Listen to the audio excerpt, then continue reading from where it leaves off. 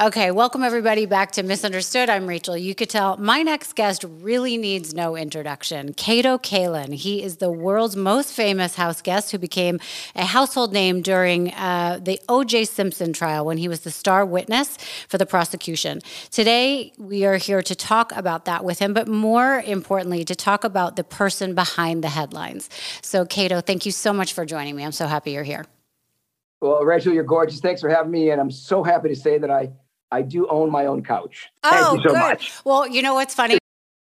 It's amazing. So, but my biggest question that I have for you is, do you have a guest house yet that somebody else lives in?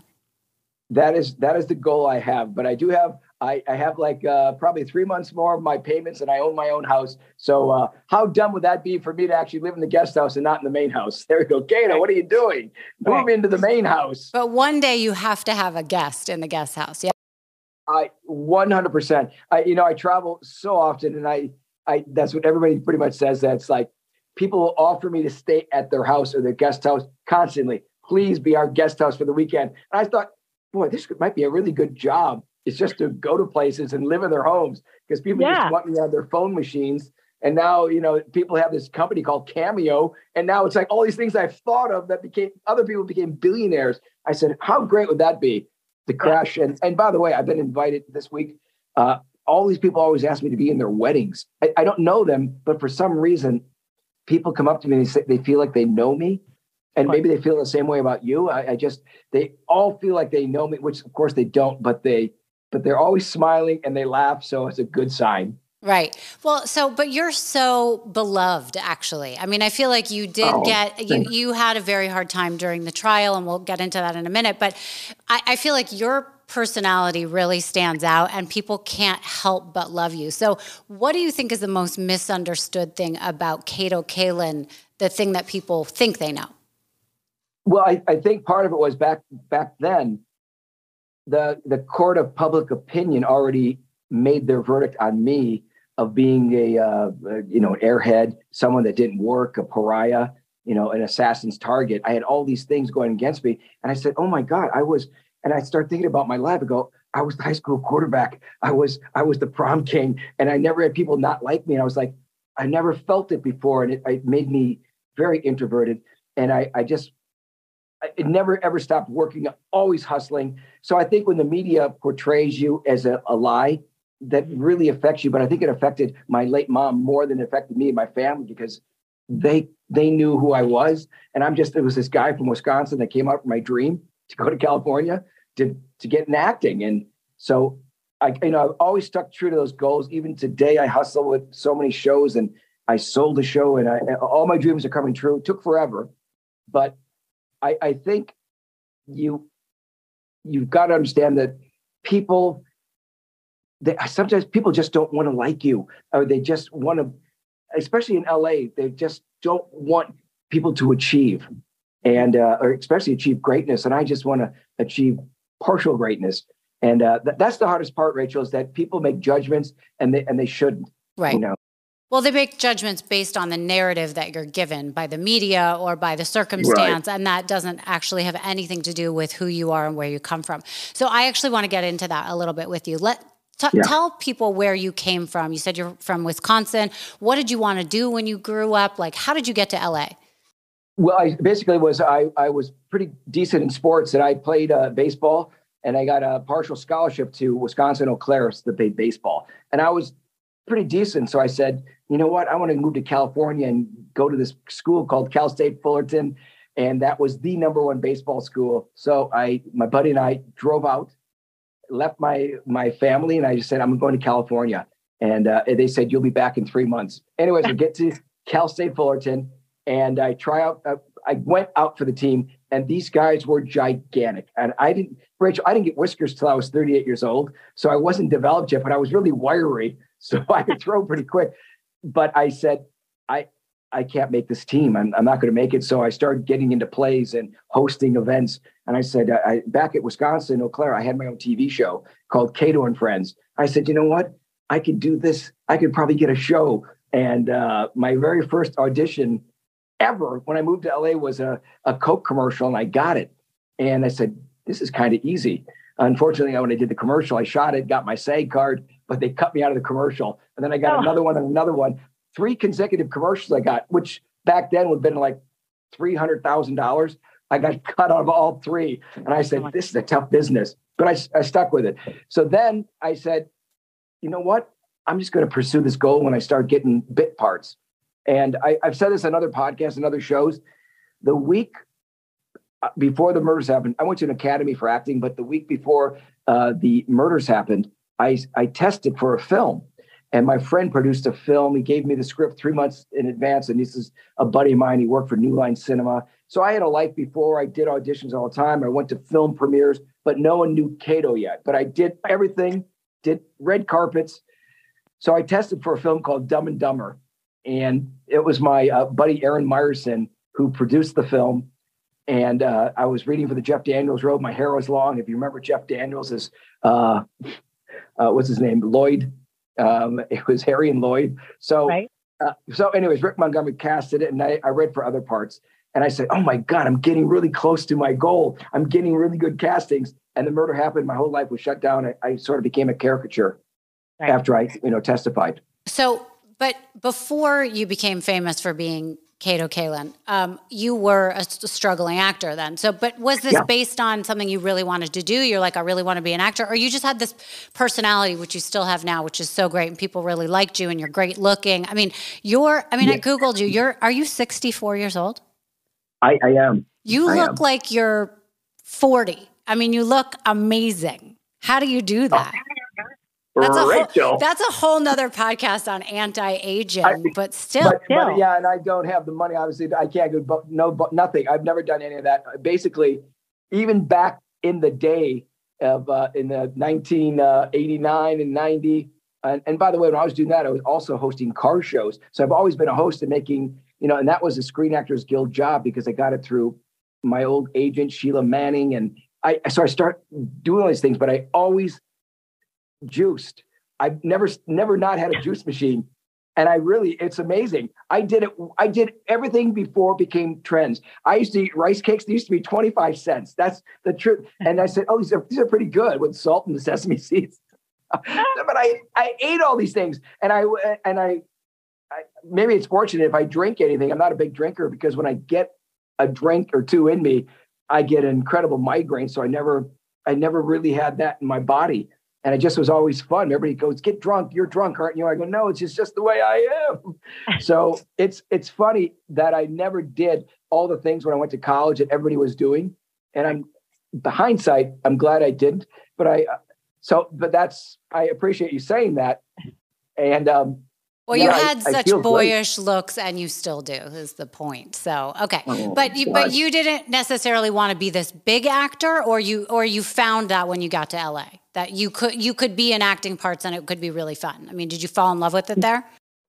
Oh, yeah, completely. I mean, I like I said, I got my first audition. I was like, well, it's kind of easy. But then again, I did all kinds of side jobs, from a limo driver to waiter to bartender to singing telegrams. I think people don't understand it's a struggle, but I never really complained because the whole time I was doing it, I was having fun. And I knew I just knew from the friends that I have still in my life, I knew something wonderful. I didn't know what it was going to be. And this is the God's honest truth. I'm not getting religious, but I think there's like a blueprint in everybody's life. And God said, you're going to be famous, but it's going to be backwards. So I became famous, and I understand it for the wrong reasons, for a terrible thing, with 2 beautiful young people losing their lives. And, everything went backwards. I became famous for something horrendous that I'm aware of. And I said, no matter what, I'm going to always bring light to anything I do. And I feel like I always have brought it light. I've always paid it forward just because my late parents I never saw my mom and dad when they fought. I never saw them not kiss. So I never saw fighting in my life growing up in Wisconsin. I always saw love. And I know it sounds really corny, but it's so true. And it's like I was always raised around love. Oh, that's so great. So how did you meet Nicole Brown Simpson? Oh, so I had a casting business with a guy who was on General Hospital. Great looking guy, great actor. and he was my dear friend. His name was Grant Kramer. And Grant was a stud. He was just really cool guy. And he was a General Hospital. He always did celebrity events. So we became buddies just from auditioning and seeing each other. And we became really dear friends. And he said he has a great idea for a business that cast movies for the extras. So we cast movies for extras, did really well. Because some movies had 200 people, we get a percentage of everybody we had. I'd be the wrangler. And a lot of times I'd get one-day roles to keep my SAG card up. And we put ourselves in little parts. And it was a great business. So we did well enough that we went to Aspen. He goes, everybody goes to Aspen for the New Year's. I said, oh, great. We drove to Aspen. He saw Nicole. They knew each other from a skiing event, a celebrity ski event. And they started, seeing each other, she was divorced and I was the third wheel. So anytime we did something, it was all three of us. And then I met an actress named Catherine Oxenberg. And then she and I hit it off at that time. And then we became a group for those 5 or 6 days we were there for the New Year's. And then when we went back to LA, everybody stayed in touch. So, and then how did you become a house guest to Nicole? Okay. I was living in Hermosa Beach, Rachel. And when I was in Hermosa, the drive from LA to Hermosa took an hour and a half sometimes just to go 15 miles. I saw Nicole used to throw little get-togethers at her house, and she had a guest house at her house on Gretna Green, not Bundy, but on Gretna Green. Mm-hmm. I went to, said, who's living in this house, in this back house? And she says, nobody. And I already knew I was making her laugh. We became friends, and her kids loved me. And she said, you can have it, rent it. So I rented it. And that was it. Then later she began dating OJ again. And then we all became friends. Got it. And so what was your experience with OJ? When I was living at Gretna Green, it was, my tax bracket basically was donuts and theirs was, Danish. I didn't hang out. I didn't really do anything. So I was never the babysitter. But if they said, Kato, would you watch the kids if we go out? I said, if I was available, I would love to. And so my relationship with them was fine. I never saw, Rachel, that. I saw the mean side kind of once, maybe twice of him. But obviously there was a history. I didn't meet till 93. And I know there was domestic abuse in 89, I believe. So I didn't know them at that time. And did she tell you about that at all in conversations when you guys became friends? Did she warn you about that at all? She didn't say it until OJ did something terrible. And then she would say that he's a mean guy. And he has this side that he's very manipulative. And I saw it later on. And then there was a 911 call where I wasn't there, but I knew at that moment that this is a bad dude and they shouldn't be together. Because I'll tell you, when there were little arguments, Rachel, I went back to what my parents would do, just give them the hug and the kiss. I would say, why don't you guys got the most incredible life. You got beautiful kids. You're wealthy, beautiful homes. What is the problem? But in hindsight, I think the problem was that OJ wanted his cake and wanted another cake and another piece and a piece. And I think, my opinion, I think that's what the thing was. And I think at one point, Nicole, she didn't say this to me, but I could feel it, was it's me or nobody else. You can't have your choice. Right. But so you didn't have any experience with him personally where he was awful to you, or, I mean, what were your thoughts of him going into kind of the end of days with him? How did you became his house guest? Yeah. Oh yeah. So, living with Nicole for 7 months, she then left her house and she got a place on Bundy and asked me to move in, but it wasn't a guest house. And I didn't feel right of moving into the house. And she and I were never romantic, definitely great friends. And I said, I didn't want to do with it. And I said, I'll find somewhere else. And they were seeing each other at that time. And OJ just said, you can live in a bungalow. I've got 4 of them. Just live in one of the bungalows, 3 or 4 of them, until you find a place. And that's how that all started. Right. So now just take us up to the 24 hours leading up to the murders. You spent some time with OJ that night, correct? Yeah. So I used to do a lot of running. I did a few of these marathons and I would run 10 to 15 miles. And he came by my door after I ran and I played basketball. And he came to my door, which he'd never really done before. It's his house, but he can do what he wants. But he came and said, if I could it was about breaking $100 bill. If I had any money, if I could break. I said, no, I said, but I have 40, here's $40. And he goes, oh, that's cool. And then he said, I'm going to go and get something to eat. And I was starving. And I said, oh, cool. Can I go? And I knew when I said that, it was sort of like I stepped on a line. Right. Overstepped your bounds. Yeah. Right. And I'm the guy that's going, oh, I probably shouldn't have asked that because, Rachel, it seemed like there was a 2-minute pause. And then he said, okay. So I knew I felt really uncomfortable that I invited myself. And then he was just driving. I had no idea he was going to McDonald's or anything. I just got in the car and he went to a McDonald's. And it became a biggie because there was one closer to his house, and the police, they said, why did you go to this one? To tell you the truth, I didn't even know where the McDonald's was. I didn't know there was 2 of them. I never went there. So we go to McDonald's and I got chicken and he got, I think, a Big Mac and a quarter pounder, but I just remember that he ate it in one bite or so completely. And I just waited because I thought we were going to eat in his kitchen. And next thing you know, I got out of the car, walked to his door by his house to eat in the kitchen. And he was standing at his door of the car. He never even came back. So I was about 20 feet away. And then I was like, oh, he doesn't want me to hang out anymore. And I just went to my room. So that was the time. Right. And that was before the murders took place, yes, apparently, allegedly. Okay. And then you saw him after getting into his car, going to the airport, correct? When he left town? Yeah. So I kept thinking I was hearing a noise, a ringing, and it was coming. My house is separate, but there's an intercom that I think the limo driver was there, kept ringing and ringing. I didn't know what that was. So I went out and I said, and in the meantime, I'm on the phone with a girl saying, come on over. And she's saying, come to my place. And we're deciding who's going to come over to whose place. She was my friend. And I said, do we have an earthquake? Because the picture of my wall moved. I had no windows. It was just a wall, and a picture like the one behind just moved. I said, I think we had an earthquake. And she said, no.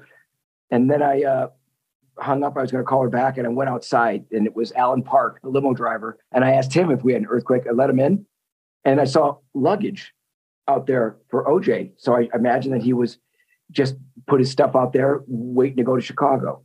And but there was one bag that was 25 feet away at the foot of a car by the trunk.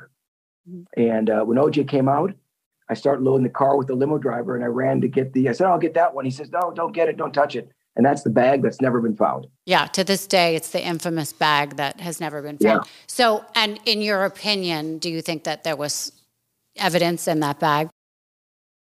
In my opinion, yes, because everything's sort of hindsight. You don't think a murder took place in hindsight. And then I go, why wouldn't he want me to touch that bag? Where is he?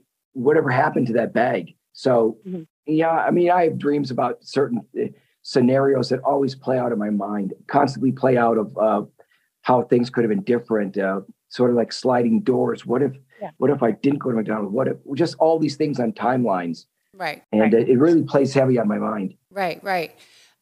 So what was his demeanor like when you saw him getting into the limo and you spent that little bit of time with him? Was he fine? Yeah, it seemed like sort of rushed, very silent, not quiet, no mood. It was just sort of like, conversational. There was nothing. You couldn't read if he just committed a double homicide. You would never pick that up. Right. I don't know what his ride was like in the limo, but it was very short time because they left immediately after the car bags were packed.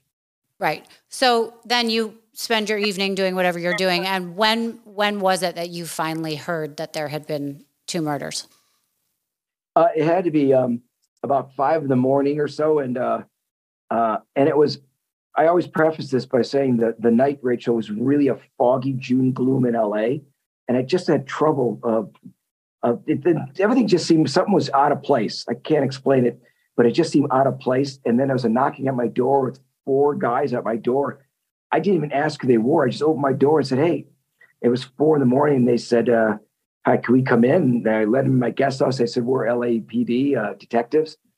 And they immediately asked me who I was and then what did I wear yesterday? And could we see your shoes? And the entire time that's going on, when I'm first groggy, it's sort of a dream state. And I just said, did OJ's plane crash? Because the only thing I could think of that something happened, that they're at this house because something happened with the plane crash.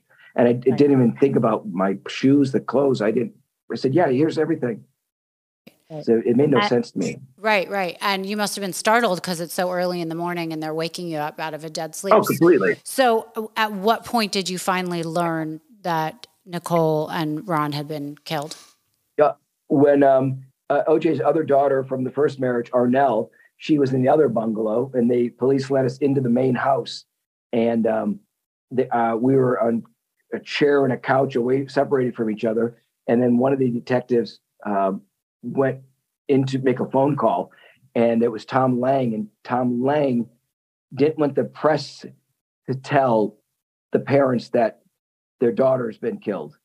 So I overheard it, Tom Lang on the phone, of saying that their daughter has been killed. And what were your thoughts? Like, what was going through your head? I was wondering, still sort of the dream state, unbelievable that happened. And I was just thinking, I was wondering, how could it have happened? How did it happen? Who did it? And the police, obviously, they don't give out anything. They've got their little system of how they're going to run a case, because anybody could have done it. And Arnell was crying, and it blew us both away. Like, you've got to be kidding me. And one of the things I remember is the police took me to the station, and when they led me out, the detectives said, "Oh, watch out for the blood." And I looked down, there were blood droplets on the floor. And I always thought, boy, I think detectives do certain things to see if someone knew there was blood or anything like that. But I did see it, and I said, oh my God. And then I start going, why is there blood here? And then everybody found out later on about DNA. DNA, that was the case that brought what DNA was. Right. So immediately in your mind, did you think that OJ had something to do with it? Not immediately, because I thought he was in Chicago, and I didn't know timelines of anything. So I was thinking that someone's got to tell OJ. And then the police did their, of calling him in Chicago, and how he had cuts on his hand. And then the suspicion started going, something's not right. But I still wasn't convinced. I'm like, could he be telling the truth? Did he throw glass and cut his finger? And yeah, it was sort of weighing on both sides. Like, could this guy actually murder the mother at her house where their kids are there? Right.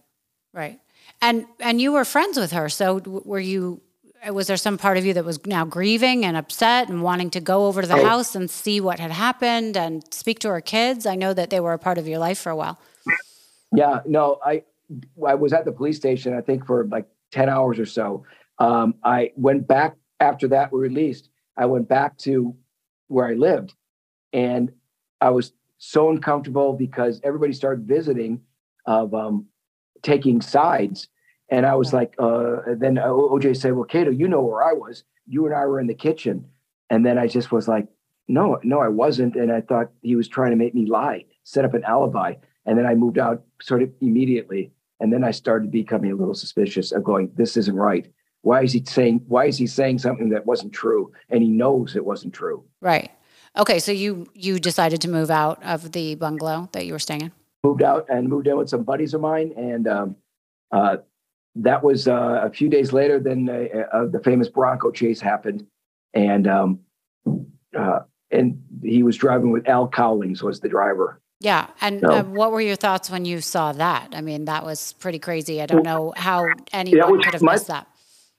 My thought was that, they said that OJ's got a gun, he's going to kill himself. My opinion was, at that time, I said, this guy loves to be adulated by people. This guy is no way will kill himself, because he loves attention, and he will never damage himself. He knows how to play an audience. He knows how to get pity. And I think at that time we all saw people on the freeways, their signs. He knew how to play, the emotions of people. Right. Now, you have an opinion, I'm assuming, one way or the other, about whether or not he's guilty, correct? Yeah. I've stated that. My opinion, completely guilty. Yeah. And I think most people think that. now, and regardless of what I think, nothing will bring back two lives. And I think he's got his set fans that think he's innocent. He's got his own Twitter account with people that think he's the greatest, and those people are adamant they're just going to stay that way. Yeah. I have no contact. I have no contact with anybody because, Rachel, at one point I just said, by the way, if I had contact with somebody, it'd be fine. I just haven't gone out I just want everybody's life to go on. I met with Kim Goldman. I didn't know Ron Goldman, but I met Fred Goldman, the father, and I met Kim, and I did a few events with Kim and a few TV shows. And she's wonderful. The family's wonderful. And to this, she'll never forget the pain that she goes through every day in the family. Right. Yeah. I mean, that kind of grieving is so awful, and somebody being in the wrong place at the wrong time is just unbelievable. And the same for the Brown family and the sisters. And I know Denise, they used to go out a lot, Denise with OJ, and I know that she's always said that OJ is the killer, and she's been adamant about it. And she knew him very well, much better than I did. So, and you're right about wrong place, wrong time. And I don't want to do a promotion thing, but because of Wrong Place, Wrong Time, I wrote something called Wrong Place, Wrong Time and just sold it because I'm not the only one that's been thrust into something. There's many cases of people. I mean, true crime is the number one show everywhere. Everybody wants true crime. And crime is it's everywhere. So I became sort of a poster boy for that. And I talk with people that have gone through similar situations on a show, and it's cathartic, and it just is such a release. And so talk to me about what it was like to be in that trial. I mean, you were one of the star witnesses. You created the timeline for where OJ was. What was that like to go from being you in sort of the private life to all of a sudden being the biggest celebrity, so to speak, in the world? Everybody wanted a piece of you, good or bad. So tell me what that was like.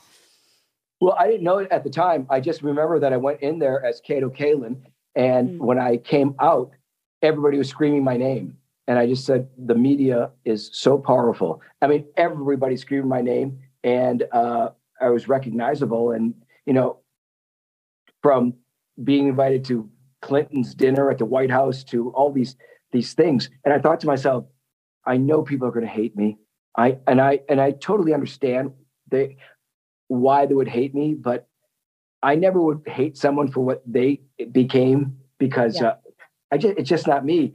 So I wanted people to know that I didn't ask for any of this. It just kind of happened, and people start inviting me and doing things. And I wanted to be an actor, and it helped me out. It gave me a radio show, but it didn't help me. I like I said, any audition I got, it was just, I could feel it. They just wanted to meet me. There was never anything serious, but whatever, like I said, is a blueprint. And I just became this guy that became very famous, overnight. Right. And so many people from that trial became famous overnight. I mean, lawyers, I believe, got television shows. I remember Greta Van Susteren, and I remember, all these different people became famous for that trial, right? Well, not only that, they started, I think 4 different networks started because of that, from Court TV to MSNBC to, there's 2 others, but Burden of Proof, with Greta, and then with Roger Kosak. I mean, the list goes on. Dan Abrams, every court thing you see going on, from the Depp trial to the Alec Baldwin trial coming up to anything going on, all is because of the OJ trial. And I always said, crime obviously does pay, because everybody got a network deal or started a network, and they're still running today. And it's a fascination. I think people love seeing anybody in court because they go, oh, my life's okay. I'm not going to understand. I think people relate to that, Rachel, because it makes them feel better about their life. Sure. Well, what do you think when you watch these other trials that you just mentioned, like the Johnny Depp trial, or even Gwyneth Paltrow more recently? Like when you see that with the cameras in the courtroom, what are you thinking about the people on trial? I sort of get it. I know how they can work it. I know how you can work a jury now. The first time I was ever in a courtroom in my life was the trial. I never even had a parking ticket, nothing. I was never been in a courthouse. So I start seeing of how you can manipulate a jury. of how you can make them like you. And I saw it, especially during the Amber Heard trial. I didn't see the jury, but I could see from reaction of Johnny Depp that they were liking him a lot more. And you could just kind of feel it. There's a presence of, I don't like that person. And I could tell in the trial I was involved with, because I saw the jury, I could see these people love OJ. He's not going to get for the convicted. Verdict. You already felt For the verdict completely. You just saw they like this guy, and he would even wave. So that, and I think Depp's an actor, she's an actor. They're playing a part basically, right, because you are playing a part. You're going to try to make everybody love you. And Gwyneth Paltrow just played it cool when she said she's just suing for $1. It's sort of like a win-win for her, because they're saying she's not in it for the money. She just wants to clear her name. And, it's always a chance to go in with the jury of how they're going to like you or not. But I think when you have a good lawyer, they let you know how to play it. Right. I wanted to ask you what your thoughts were when they brought the glove into the trial. The glove? Yeah. I'll tell you what, I had my own lawyer, which they told me to hire a lawyer. And I didn't know why, because I was just this witness, but they said, get a lawyer. So I had the Bill Janago, and he's passed away, but he was so smart. And every lawyer says, never ask a question unless you know the answer. I think it's pretty basic law 101. I think when they brought up the gloves and they didn't have them try on gloves before, and they're not going to fit, and Johnny Cochran knew how to talk to the jury of, if the glove don't fit, you got to quit. He talked in a lingo that they would get, and that became a catchphrase. You just saw the domination of the dream team of how good they were. And then how DNA was 1994 or 5, it was the first with DNA coming out. And back then, DNA to me meant dude needs apartment. I was nowhere to go. No, I'm kidding, Rachel. So when Barry Scheck, who I think was the genius of the trial, he just explained it to the jury when the prosecution couldn't explain it. And he just said, it was all tainted. And I think that sort of was what really swayed the jury of their conviction. Well, that's why I asked, because I thought that was such an incredible part. It was a turning point for the trial. But also, I mean, it also seemed like anyone could make that glove not fit. It's been sitting there for years. It's soaked in whatever, water, blood, whatever it is. And then you have this big guy's hand going in like this. I mean, I don't necessarily know that, he could have made it fit, or he could have made it not fit. But that was just... Right, I agree with you on all that. I don't know all the truth to them saying it on all the other shows that were out there on the documentary that won an Oscar for ESPN, the Ryan Murphy show that won 8 Emmys. And they all said that he was taking medications and salt on purpose to bloat. Wow. So, they trying it out. We'll never know. Everybody's got that. They got the Bronco image. They've got the glove image. They got if you glove don't fit, don't quit. I mean, it's got all these things that the trial had, all these catchphrases and certain moments that are ingrained in people's brains. Yeah. So, all right. So at the end of the trial, the jury goes out for 4 hours or something and comes back with a verdict. Do you think that OJ and his team were expecting the verdict they got?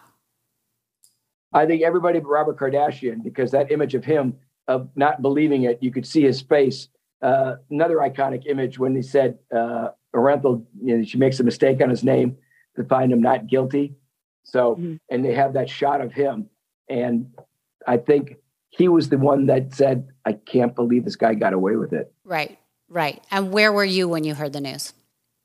I was sitting next to a woman named Barbara Walters, and the iconic Barbara Walters. And I just whispered, I said, I think the jury made a huge mistake. Wow. And did she say something to you? What were her thoughts? She agreed. And through that, we had a friendship up until she had just passed away. And along with Larry King and all these people that were all part of it, and now their legacy, goes on. But it's amazing. In hindsight, you kind of look at life. It's like, wow, I feel like it just was like yesterday. And, talking to you, it's like, it brings everything back, good or bad. It's like, I can't believe it's going to be on 30 years coming up. And it's like, are you kidding me? So it's sort of like, it's so fast. As you know, time goes by so fast. And if I could ask you a question, all that, I think you were maligned also. I mean, you're a wonderful person, obviously. And everybody deals it in a certain way. I dealt because I had great family and friends. I don't know how you and media started picking on you when you went through scandals and how you handle things. Well, it's similar to what you're talking about, or what I've heard you talk about in the past too, is that, I went from being someone who maybe wasn't necessarily famous, but I was, a big deal in my own life, right? I thought that I was getting along just fine. And then to one day being thrust into the spotlight for something that I didn't want to be part of. And quite frankly, it was someone else's scandal that I really happened to be in the passenger seat of that car when it went over the cliff. And yes, I had responsibility in that, but not the bigger part of the responsibility that had to do with, 15 other women and a whole history of things going on. So I became the villain. And to be a girl who, was, quite, somewhat young. I mean, I was in my early 30s or whatever. And, to all of a sudden have the press narrate who you are and watch it, listen to it. You can't get away from it because it was the biggest story in the world, not just like in my hometown. It was in the world. And then have people give an opinion on you. And, I would hear quotes from people that had never met me or had come across my path maybe once, but saying, oh yeah, I know Rachel Yucatel. And let me tell you about Rachel. And it was so hurtful. And people didn't think of me as a person. And at the end of the night, I had to go to sleep. I had to turn out the lights and have my head on the pillow and think about this and hear the things that people said about me. And it was awful, and I lost my family support, my friends, no one was around. I had to hire lawyers to like kind of protect me, but they didn't know me, and it was a really awful thing to go through. And people think, oh, it's 13 years ago or whatever it is, 14 years ago. No, it still affects my life today. I mean, I have a daughter who's 10. I try and get her into a school. And then you have people that are like, I don't want this woman here. Or I go out I'm single. I go out on a date with somebody and they are like, oh, well, this is going to be an issue introducing you to my kids. I'm like, what issue? What is it? What are you talking about? This is 14 years ago. And you don't know anyone that's ever had an affair with someone. I mean, why is this a big deal? So to be like the biggest villain and monster in a story that was bigger than me was really horrible. And to this day, it's affected me. And my life remains Rachel Yucatel, Tiger Woods' mistress. I mean, it just does. And I can't get away from that. And I try my best to reinvent myself in all sorts of ways. And I've gotten over it, but other people haven't. So it's very hard for me to personally get over it too. I agree. And I think you can relate to very much to how the court of public opinion works. And it doesn't end. It takes time. And when you know yourself, it's fine. I'm fine with it because I can joke about my life. If they want to make fun of me, what can you do? But isn't it amazing for both of us how many people want to be part of it? They'll go on and they'll say, oh, I got an OJ story, or, oh, I knew OJ. And then probably for you, a story. It's like, why do you want to be associated? Right. Exactly. I always flew it away. Everybody's got a story. So, exactly. It's so interesting what you say. Everybody wants to be involved. So everybody has an opinion. Everybody has something to say where they think they're, an expert on the situation. And only I'm an expert on the situation I went through, just like you. And it's really hard. But also it's hard when people approach you like they know you. Whether it's a good thing or a bad thing, it's hard because you have to approach every single person as an individual, right? And I almost have to turn people one person at a time. And they're like, oh, I spent time with her, so now I like her. I know her, but I've become very closed off.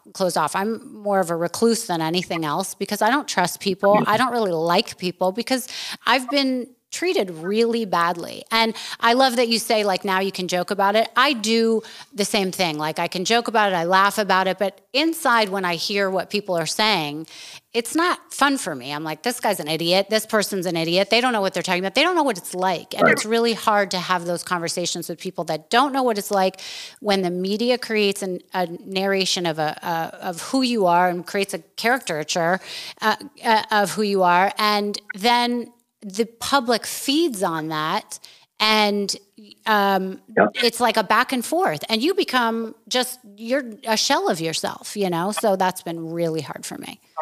Yeah, no, 100%. But then you obviously have done very well, and I do well. And I think it's all because of, who you are as this person. Yeah. And it's like, okay, you know what?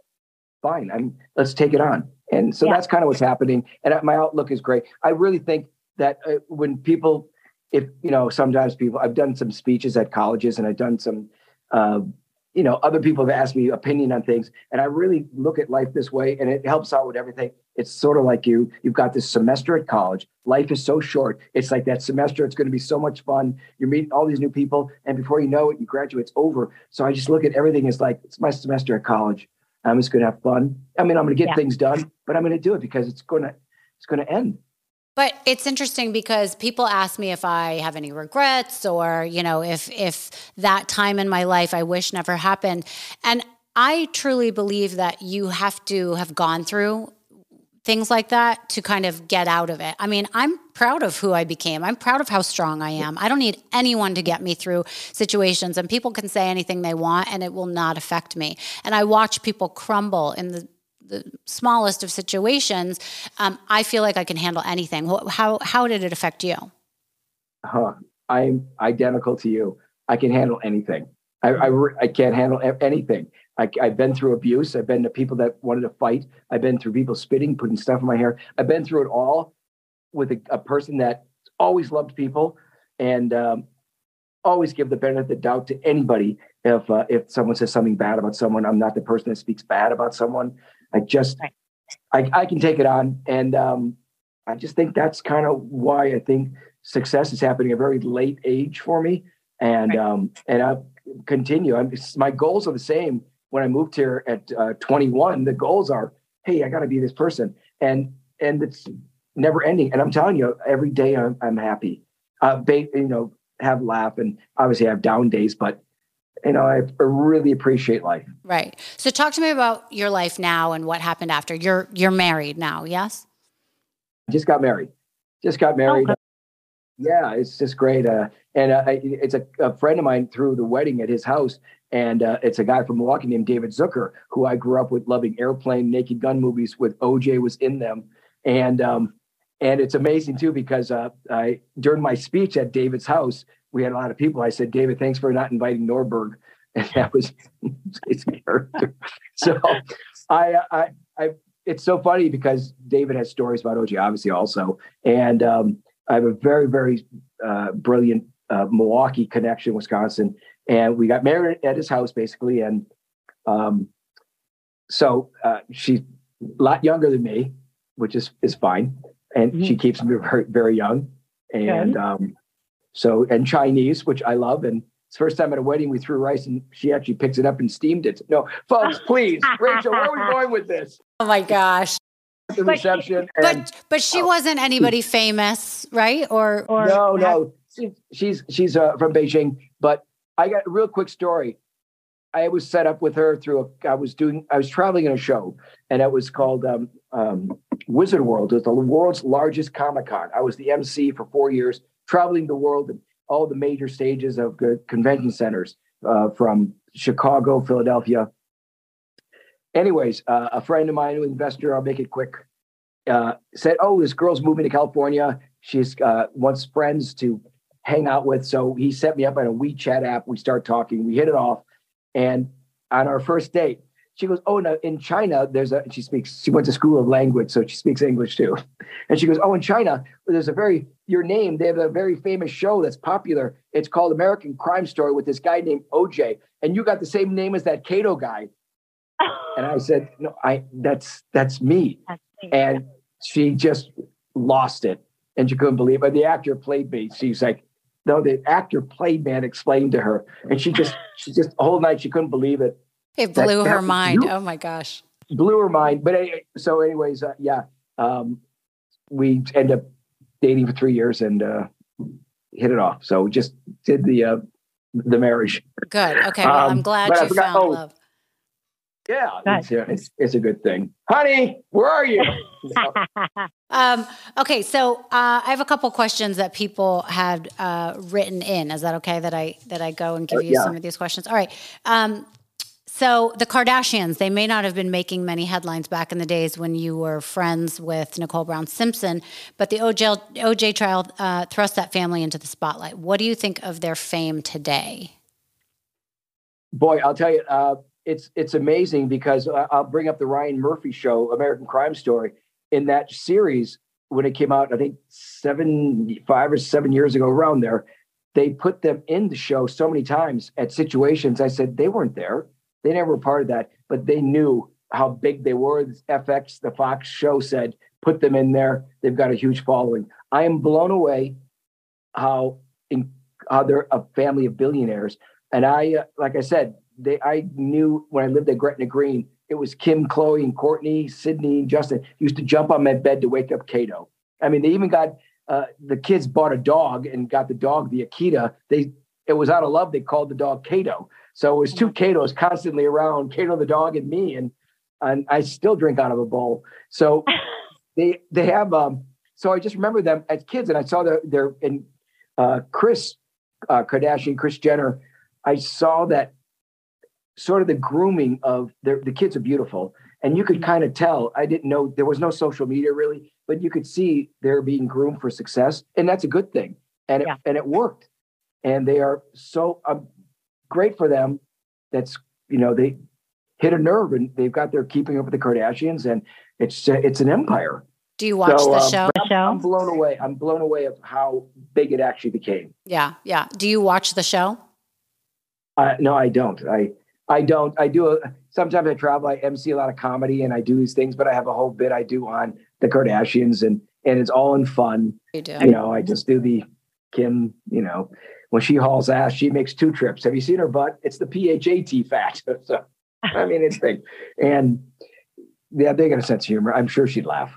Okay. So you were just talking about comedy. The world of comedy took a huge hit in 2021 with the loss of Norm Macdonald. You and Norm were best friends at one point, but it seems like you guys had a falling out. Were you able to reconnect before he passed away? I saw him in a few comedy clubs. It's not that we didn't reconnect or anything. I was traveling. He's on a show. When you're busy, you're just busy. But I got Norm into basketball. We got him in a league, and when he was 6'4", I said, you should play basketball. He wasn't good at first. He got really good. So that was fun, and we used to go golfing and gambling together. But it wasn't really a falling out. It was a not seeing each other anymore, and life just grew in different ways. I had a girlfriend at the time. I did that stuff more with her. So that was it. People made a big thing. And I just saw someone put up on Instagram when he's on Who Wants to Be a Millionaire, and I'm his friend in the background. I crack up. So well, what was that? And weren't you sitting next to Joy Behar or something? What was that?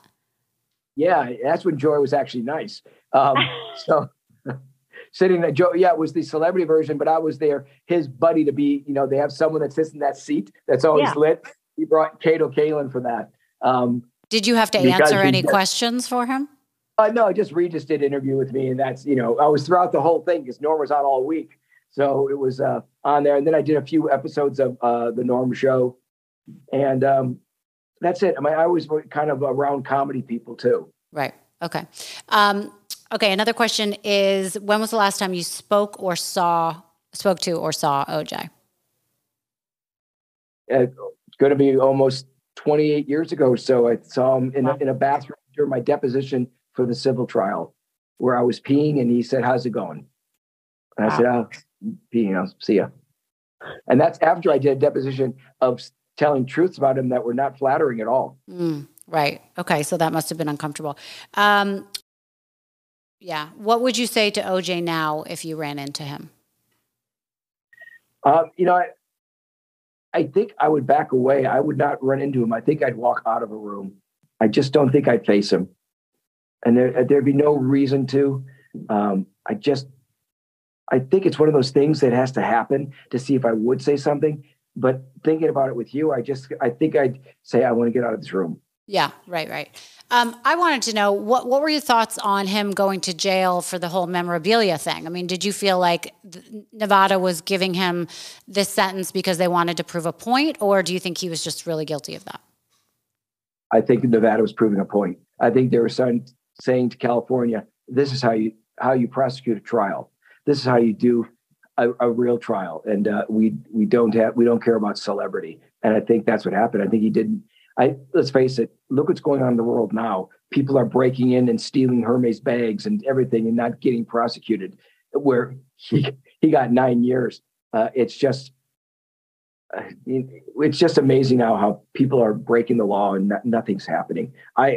That's a whole other issue I'll get into, but it's sickening to me of what's going on in the world. Right, right. You grew up in the Midwest in Wisconsin. When you went back to visit your friends and family and your parents, especially, you said they're both deceased now, correct? What were their? I'm sorry to hear that. What were their feelings about the whole thing and you, and what was your relationship like when they passed away? Well, my father had already passed away before the OJ trial. My mother was so devastated by all the tabloid shows that were saying terrible things about her son. And I would just have to call her when she's crying and say, "Don't watch this," which made her watch it even more. And when you hear your mom cry, when I'm very close to her, there's nothing like it. It's just like, I don't care if people pick on me. Don't pick on my mom or my family. My family very strong. But it was my mom who was so emotional for years, just emotional. Don't pick on my boy. So that was it. But, obviously I saw her very many times when I'd go back and forth, and great sense of humor. And I'd say, "Mom, it's okay. Don't worry about that." Did she get to see you happy after the fact? Oh my God. Oh, for sure. Yeah. She saw me. I'd go there at least back then, at least twice a year, and spend time and go to a little cottage up in northern Wisconsin. So it was all good. Okay, good. So now we're talking about how your life kind of happened backwards. Tell us where you are now, what kind of shows you just sold, what you're doing. First of all, I do a podcast that is once again cathartic for me. It's called 1 Degree of Scandalous. Rachel, you're going to do it? Yeah. It's such a good podcast, and it's such a good name, by the way. It's the best. Oh, yeah. Wait, let's talk about the podcast, because I'm obsessed with that podcast. I've listened to a bunch of episodes. First of all, your host, Tom Zenner, is amazing. I love him. You guys are a great couple or whatever. You guys are great co-hosts. It's definitely a bromance. Tom is so good, because I'm pretty much out there and I'm scattered and I'll throw in a joke. Tom is just so focused and laser sharp. And it's because he's from that business of being a news anchor. But man, it's like you said, we just have this chemistry. It just works. It just works. 1 Degree of Scandalous. We're getting great guests. And no, we talk some OJ stuff, but we talk about all the other scandals that go on. We've had people from the Depp trial. We're going to get people from the Alec Baldwin trial. So, and we have fun with it, and everybody's loving the show. So because of, I wrote something with a partner named Mike Jaglin, who's also genius. And we had this idea of wrong place, wrong time. And we've been trying so hard to get in. We've had so many deals that happen and then fall through. But now we signed with a huge agency, and we just signed it and sold the show. And getting it out will be another story. But the company that bought it, they only get shows on the air. And that's Wrong Place, Wrong Time, where other people are at the wrong place, wrong time. And I just shot a pilot for another show with the host by the name of John Gray. John Gray is the gentleman who was a pastor for Obama and Oprah Winfrey. He's got a huge media following, but get this, I'm the court interviewer. It's called Teen Court, where teens are suing their parents. It's genius. Oh. And it's done by a guy named Dan Frisch. He's been my friend for almost 30 years. And he worked with Tarantino. He produces shows with Eli Roth, who did Hostel.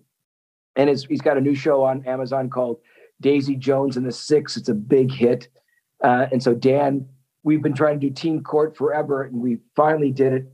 And one of the cases is the girl wants to get a Brazilian butt. Parents say no way. They fight.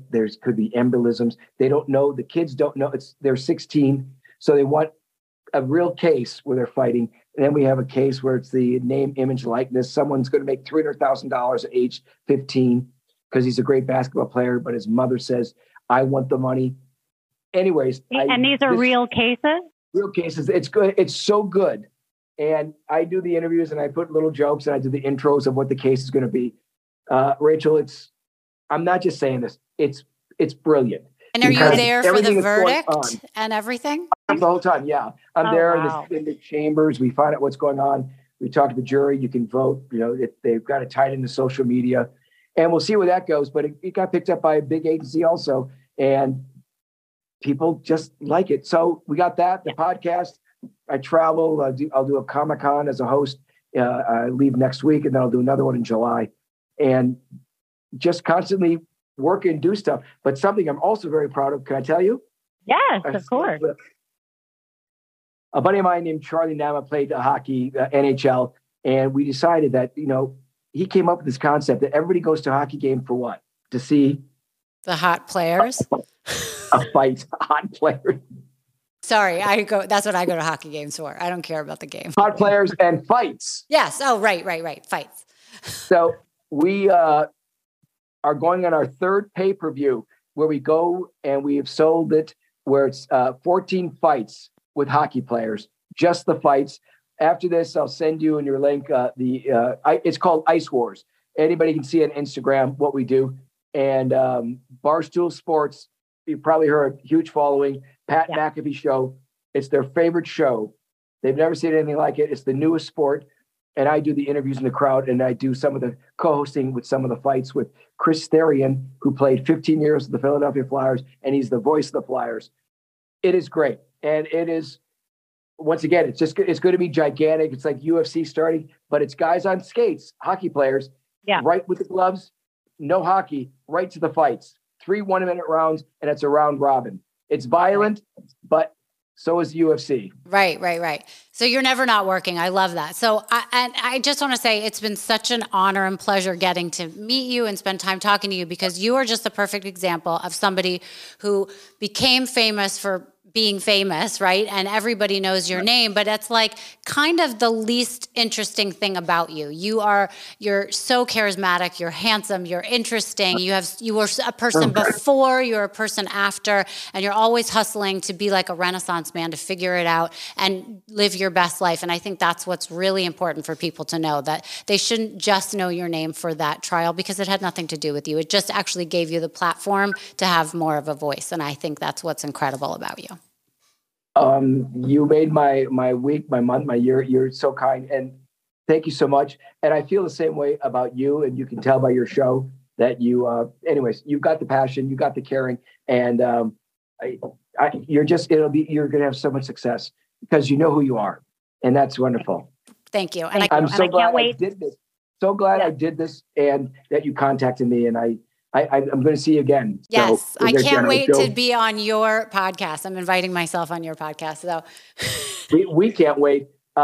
Rachel, so Misunderstood. What a great title. Thank you. I really appreciate your time, and I wish you all the best. Thank you so much. Have a great one.